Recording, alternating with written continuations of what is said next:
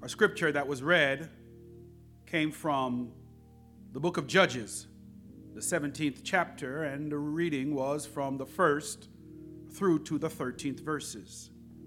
But I only want to lift up right now verse 6, which says, "In those days Israel had no king, and everyone did as they saw fit."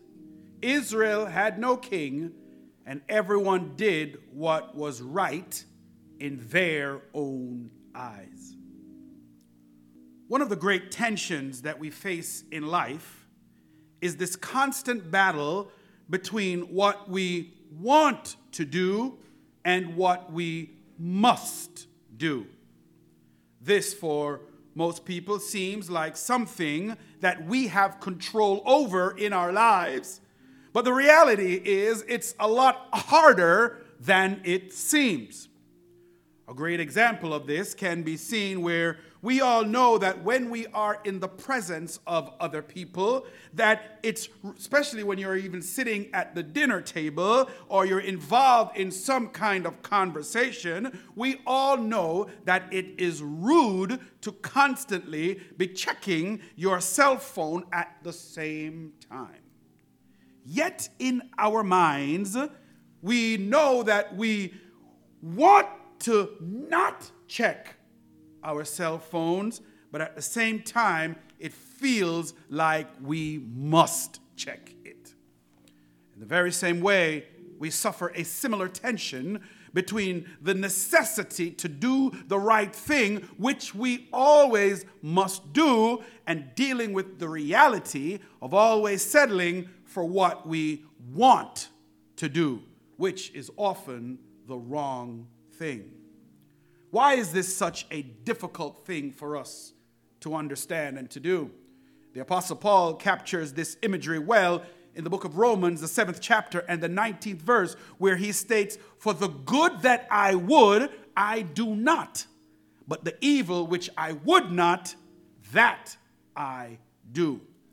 In other words, Paul is saying that there is something inherent in my nature and my character that makes me opt for doing something that I know is not right, but I do it anyway.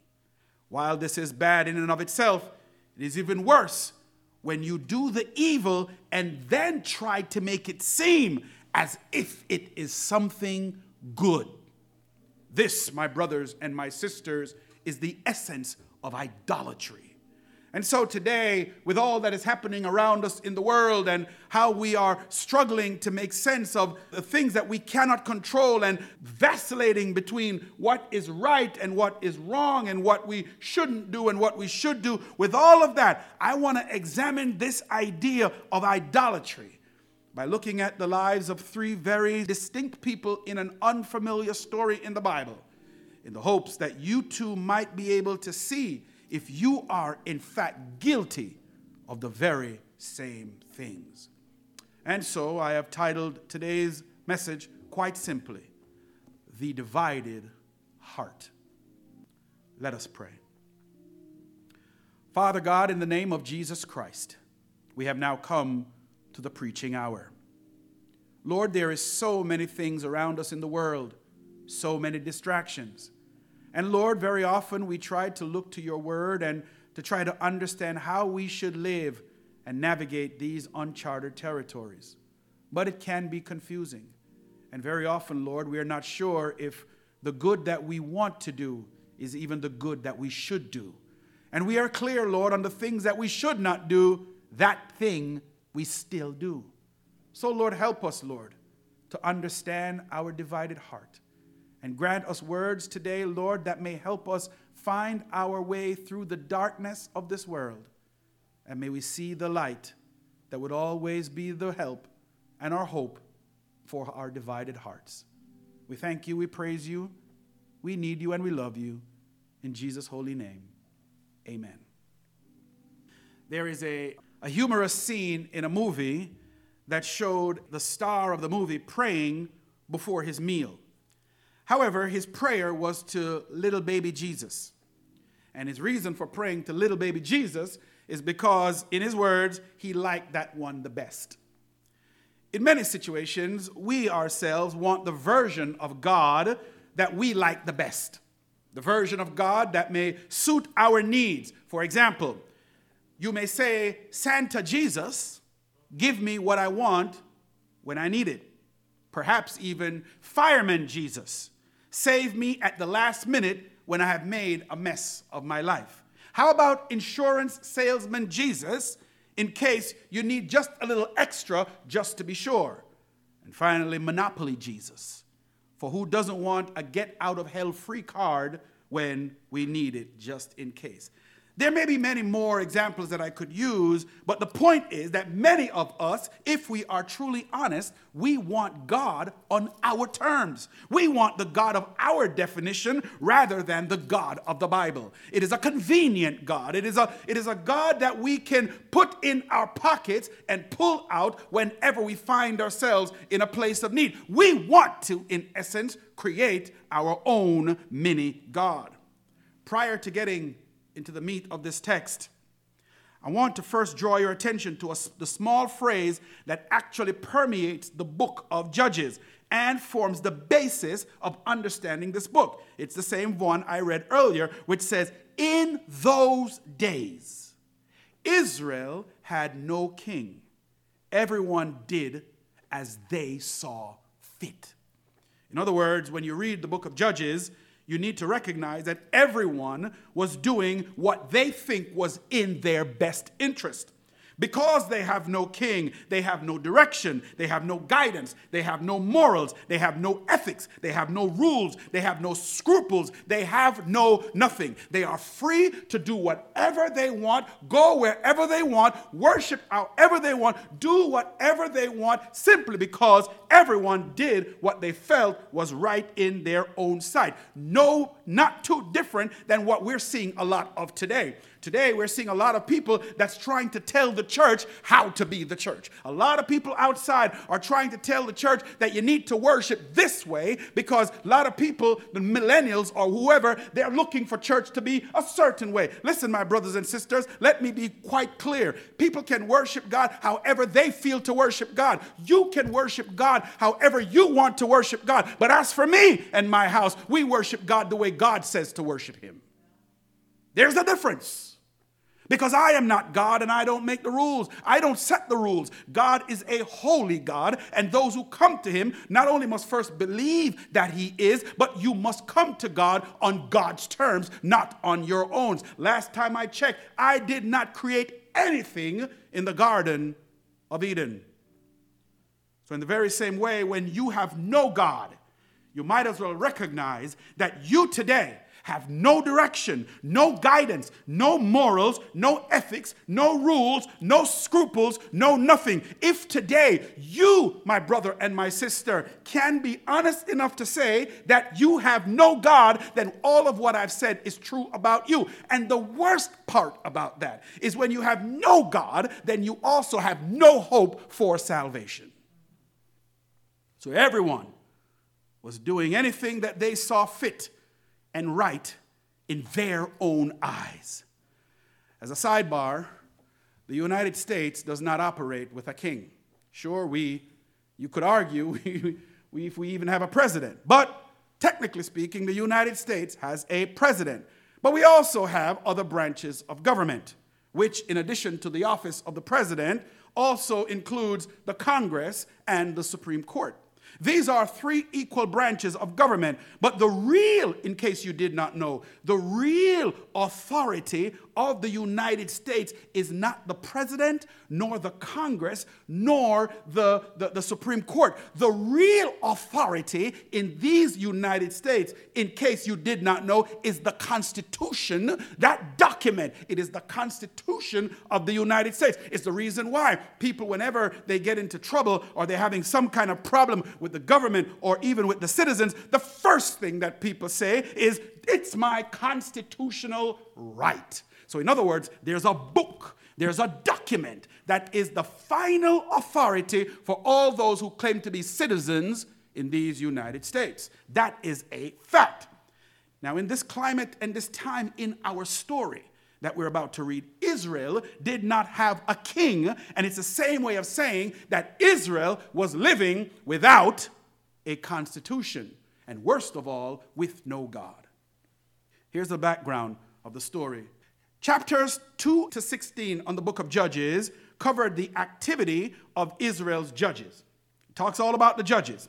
Chapter 17 and 21 record the events that took place during the period of the judges, and it throws light onto the conditions going on in Israel during that time period.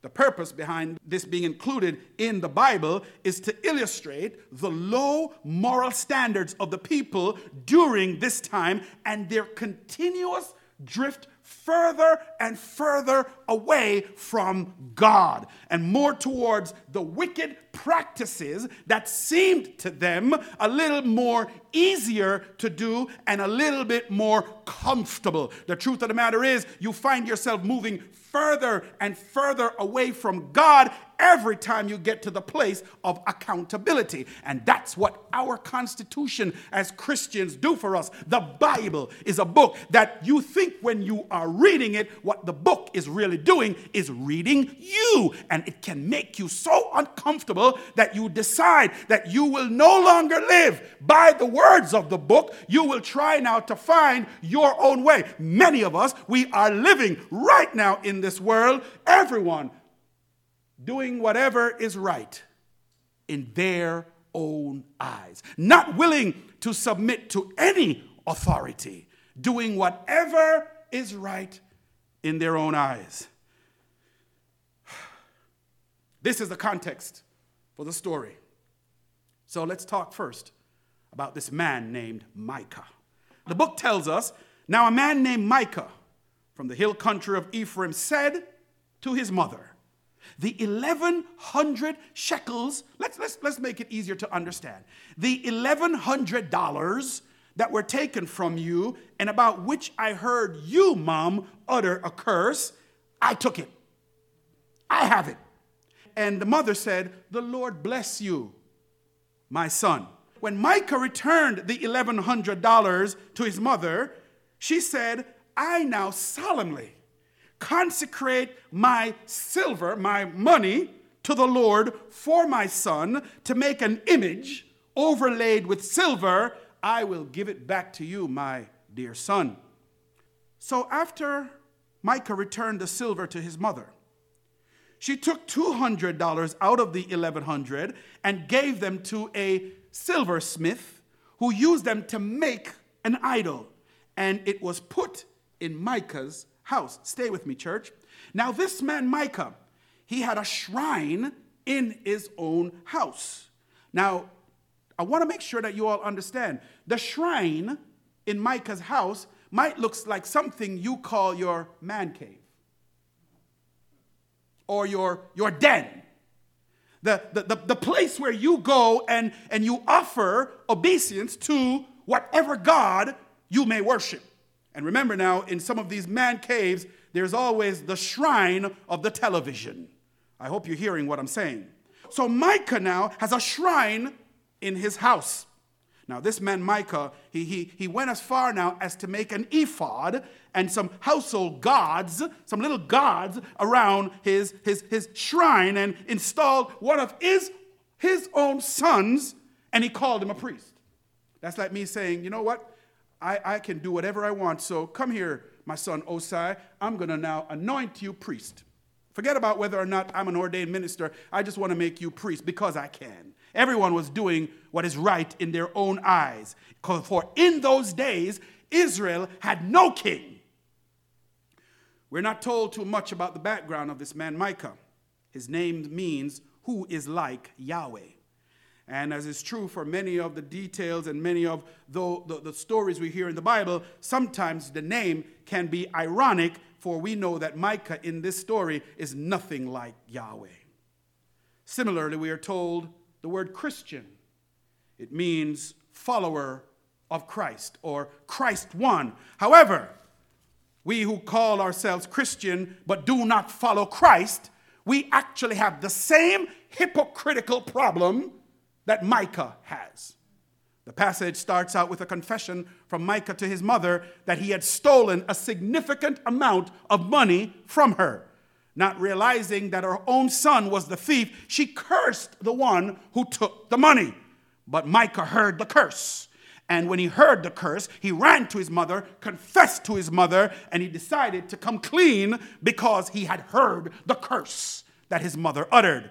Once he returned the money, Micah's mother seems to have forgotten the harshness of the curse that she uttered.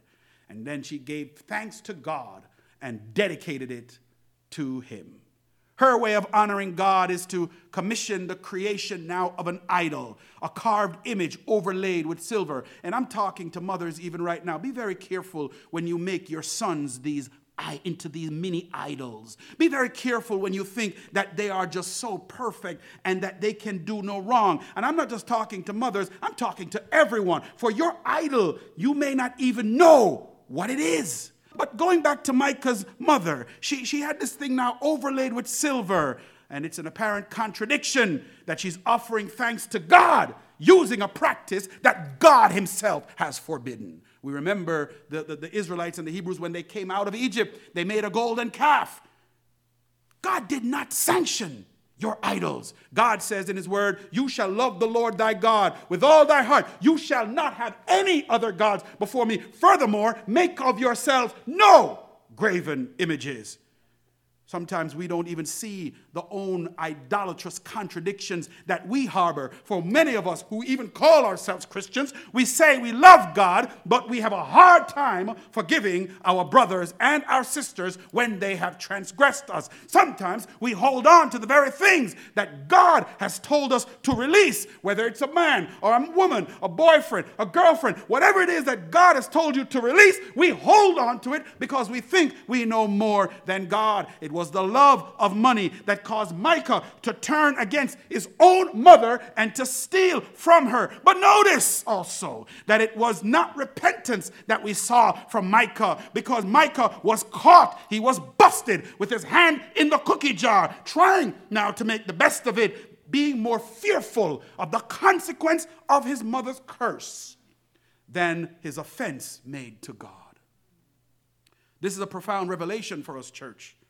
Be very careful when what you do, you become more afraid of the powers of darkness than you are afraid of the judgment of God. Be very careful when you are more afraid of Satan than you are afraid of the judgment of God. It leads us to the place where we sometimes believe that because I'm afraid of him, he can do more harm to me than God can do. But listen, you seem to think that Satan, in all his vileness and in all his cruelty, is to be more feared. Listen, Satan can attack the body. Satan can attack the mind, but he can never interfere with your spirit. And so, in fact, the Bible reminds us in the book of Matthew, the 10th chapter and the 28th verse, it says, fear not them which kill the body, but are not able to kill the soul, but rather fear him, which is able to destroy both soul and body in hell. For Micah went even further and made for himself an ephod, which is a garment that is worn only by the high priest. Micah made for himself an ephod. He erected some idols and even installed one of his sons to be a priest. Micah practiced, my brothers and sisters, hear me clearly, he practiced a form of godliness. And if you see Micah walking around today, you might be duped into thinking he is a really holy man. That's a real holy person. But he was duped. Couldn't be further from the truth. He was doing what seems right in his own eyes. Micah suffered from what I have called in this message a divided heart, but he was not the only one. Let's talk a little bit more about Micah's mother. Micah's mother's commitment to dedicate the entire amount to the Lord, the entire 1,100 pieces of silver, she committed to dedicating the entire thing to the Lord, turned out to be another lie. For although she had promised the entire 1,100 pieces of silver, she took less than a fifth of that amount. And instead of offering the money to the Lord, she took the money and she commissioned that an idol be made. Listen, You do not need to add anything to the experience of worshiping the true God.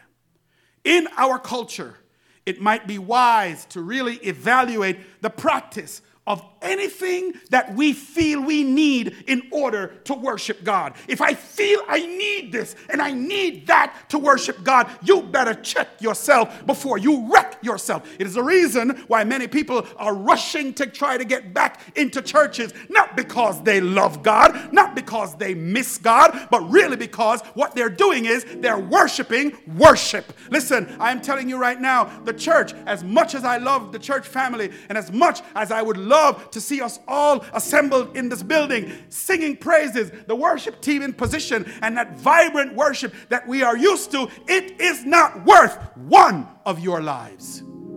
I am crystal clear as the pastor of this church that I don't worship, I worship God. So I'm in no hurry to get back in the building so that I can be spending more time at your graveside.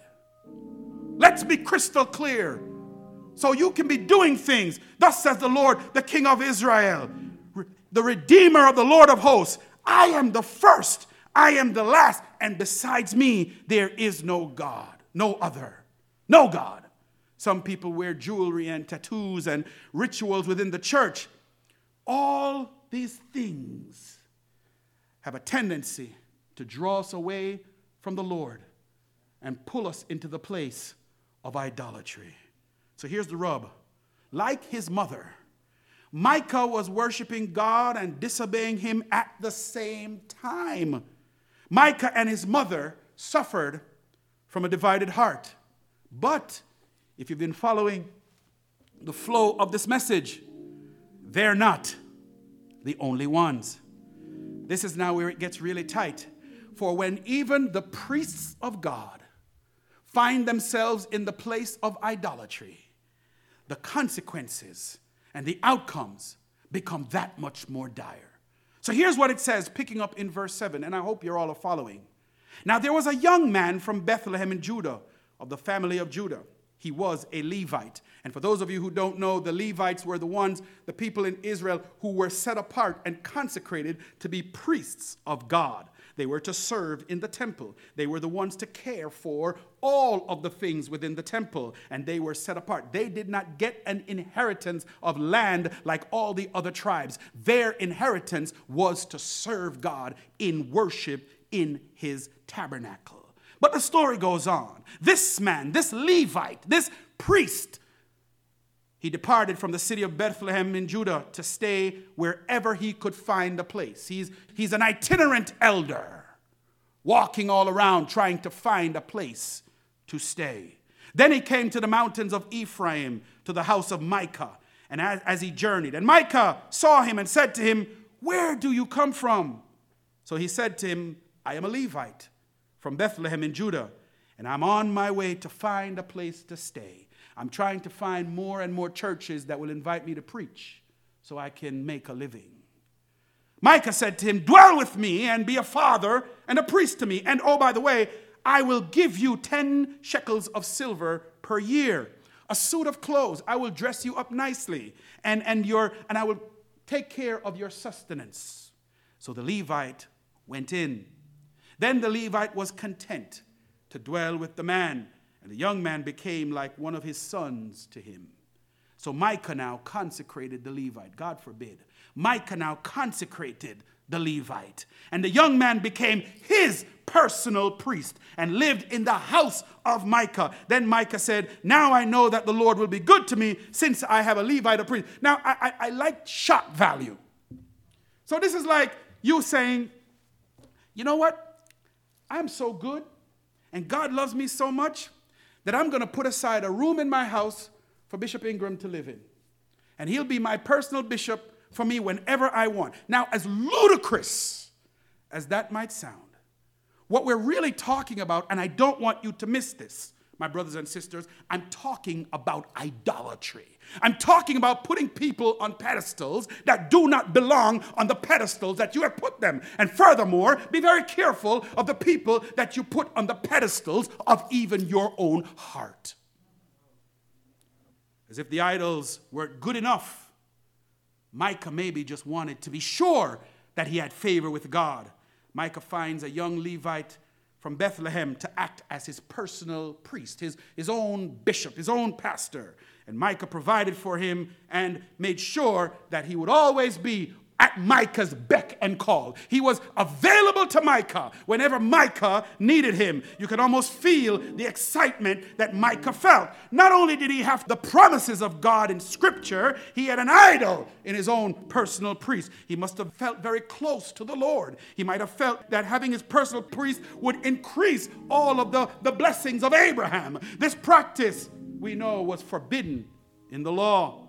Priests are not there for your beck and call. They are there simply for you to be able to have an access to God and to be aware of the presence of God even in this fallen world. I have no more power over you than anyone else. In fact, Apostle Peter tells us that we're all a royal priesthood, a holy nation. When Jesus Christ died on Calvary's tree and the veil of the temple was torn from the top to the bottom, it opened up access into the Holy of Holies, the most holy place, which allows everyone who calls upon the name of Jesus access into the throne room of God's grace. So you can call on the name of the Lord for yourself and he will answer. You don't need me. I'm just a man, but I will make intercession on behalf of you because I have been imbued and endowed by the authority of our Episcopal leadership and the New York Conference to operate and to function on your behalf. I am the servant of servant. The least of these, I am not your personal talisman. The Levite, in this case, was as much to blame for accepting the position as Micah was for hiring him in the first place. These acts go against God's law, and they were typical of the Israelites during the time of the judges. Everyone was doing what was right in their own sight. So what we see here is Micah was already operating outside of the will of God by having a shrine and an idol that he worshipped. Now he's got his own personal priest. God must be really, really pleased with Micah, for God would not have given him all these blessings, right? As a matter of fact, what did the Bible say, Eve? All good gifts come from God. So, Micah, that's a good gift. But this kind of thinking is what allows us to make people who we see selling drugs and making a lot of money and then deciding to give away a lot of it to the poor, even though they know that what they are doing is wrong. God must be okay with it, especially since you're giving away so much of it. My brothers and sisters, the devil is a liar. The truth of the matter is God is holy, and he's always going to be holy. And whether you come to things by unholy means, God is saying to you, I don't want it. As a matter of fact, when you come to the altar to offer your prayers, if you have not forgiven your brother, leave the altar. Go make peace with your brother and then come back. God does not want your pity. God does not want your mercy. God does not want your gifts or what you think are good gifts. God wants your heart. Stop doing things that appear right in your own eyes. I often get mad at some preachers. Yes, I do. Especially some on television who I believe are for hire to the highest tither or the highest giver.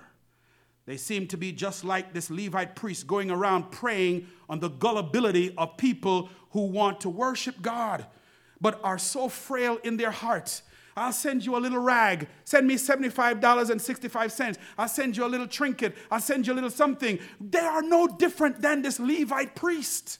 And my brothers and my sisters, God forbid, what must God be thinking when he looked upon this world that he created from the foundations of everything? And he says, this was my good creation. Look how we have decided to do everything that appears right in our own sight. The priest, just like Micah and his mother, suffered from a divided heart. Everyone acts in ways that they feel will ultimately work in their best interest. That's what we are predisposed to do. Micah and the others in these chapters, they wanted the benefits of God on their own terms. They wanted something that they could see and could control. They wanted to be able to manufacture God without humbling themselves to his leadership. Micah worshiped God, but in a way that was most convenient for Micah. Micah worshiped at home instead of at the tabernacle and worshiped idols alongside God. But the reality is simply this, and I want to be perfectly clear. If you don't remember anything else from this message, whenever you choose to worship God on your own terms, you have stopped worshiping God.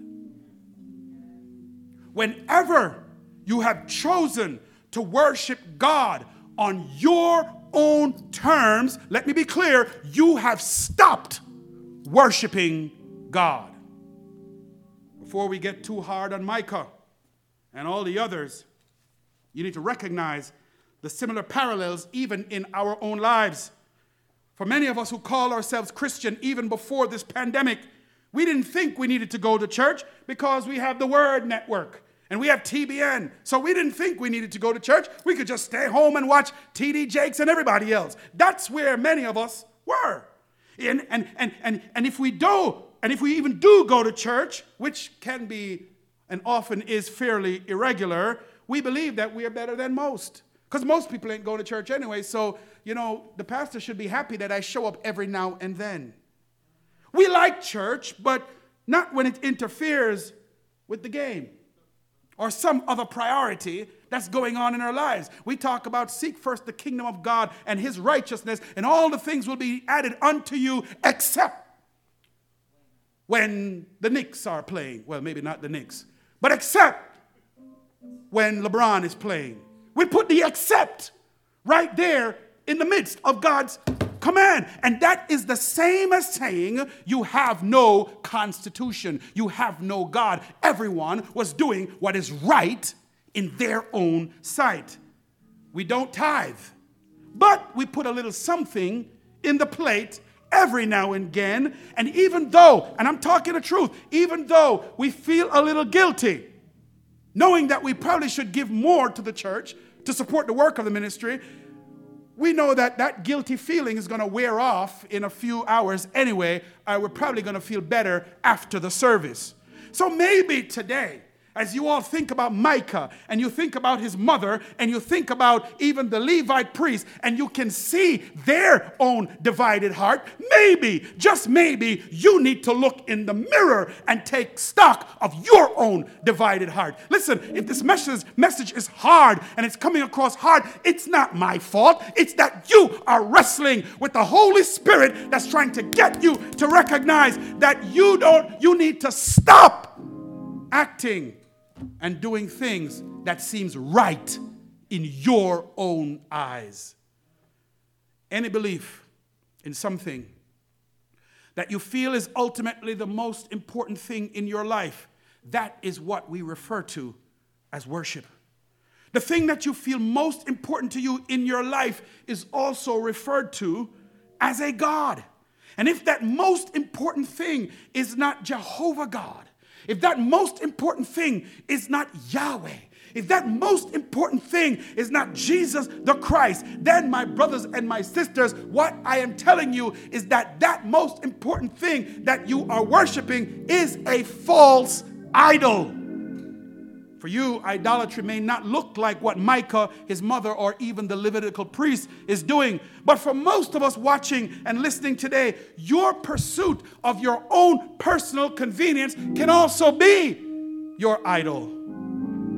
Can also be your idol. If that personal pursuit is driving you for more money, for more women, for more men, for more fame, for more achievement, you name it, whatever it is, it causes you to develop in your soul what I have called today a divided heart.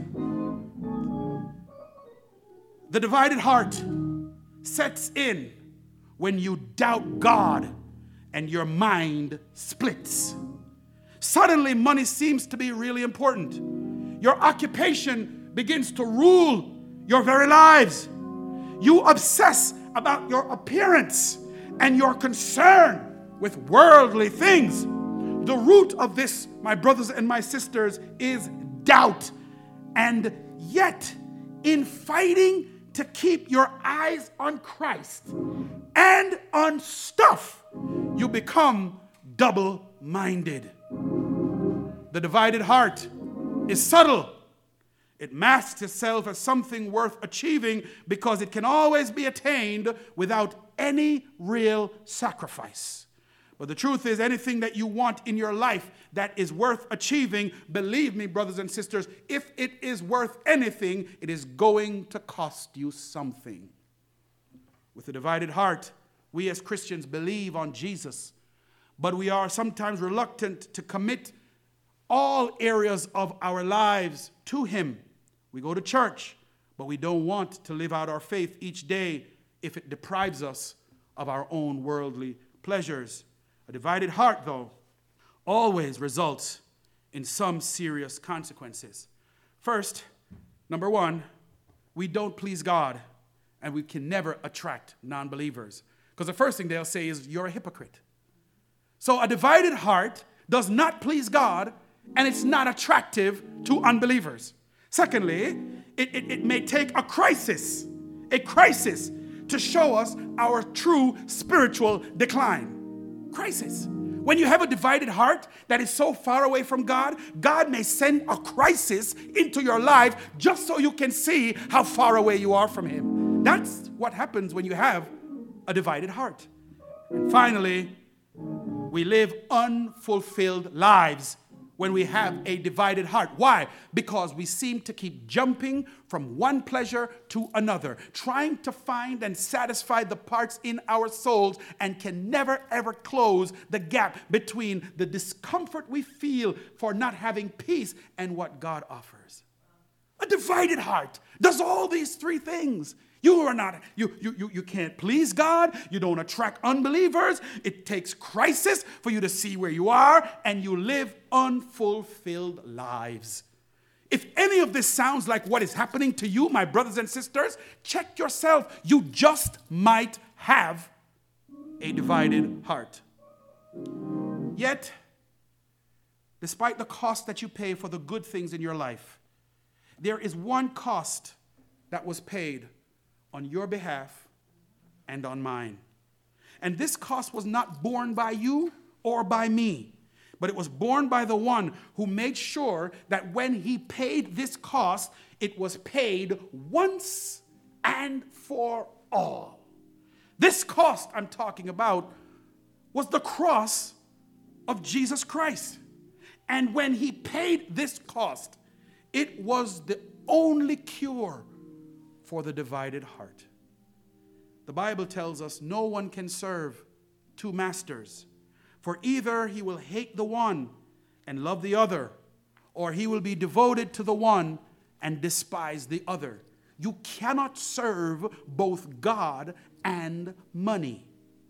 So if you are watching and listening today, and you find that you're being tossed back and forth in your mind about what is dividing your heart or driving your heart, whether it is money or a loved one, a job, a career, your appearance, your self-esteem, your self-worth, whatever it may be that is driving you further and further away from the living God, then I want you to know today that Jesus and Jesus alone is the cure for your divided heart. The scriptures tell us, submit yourselves therefore to God. Resist the devil and he will flee from you. Draw near to God and he will draw near to you. Cleanse your hands, you sinners, and purify your hearts, you double-minded. That's what the scripture says. Be wretched and mourn and weep. Let your laughter be turned to mourning and your joy to gloom. Humble yourselves before the Lord, and He will exalt you. Submit yourselves to Jesus, and He will mend your and my divided hearts. May the Lord richly bless you, my beloved.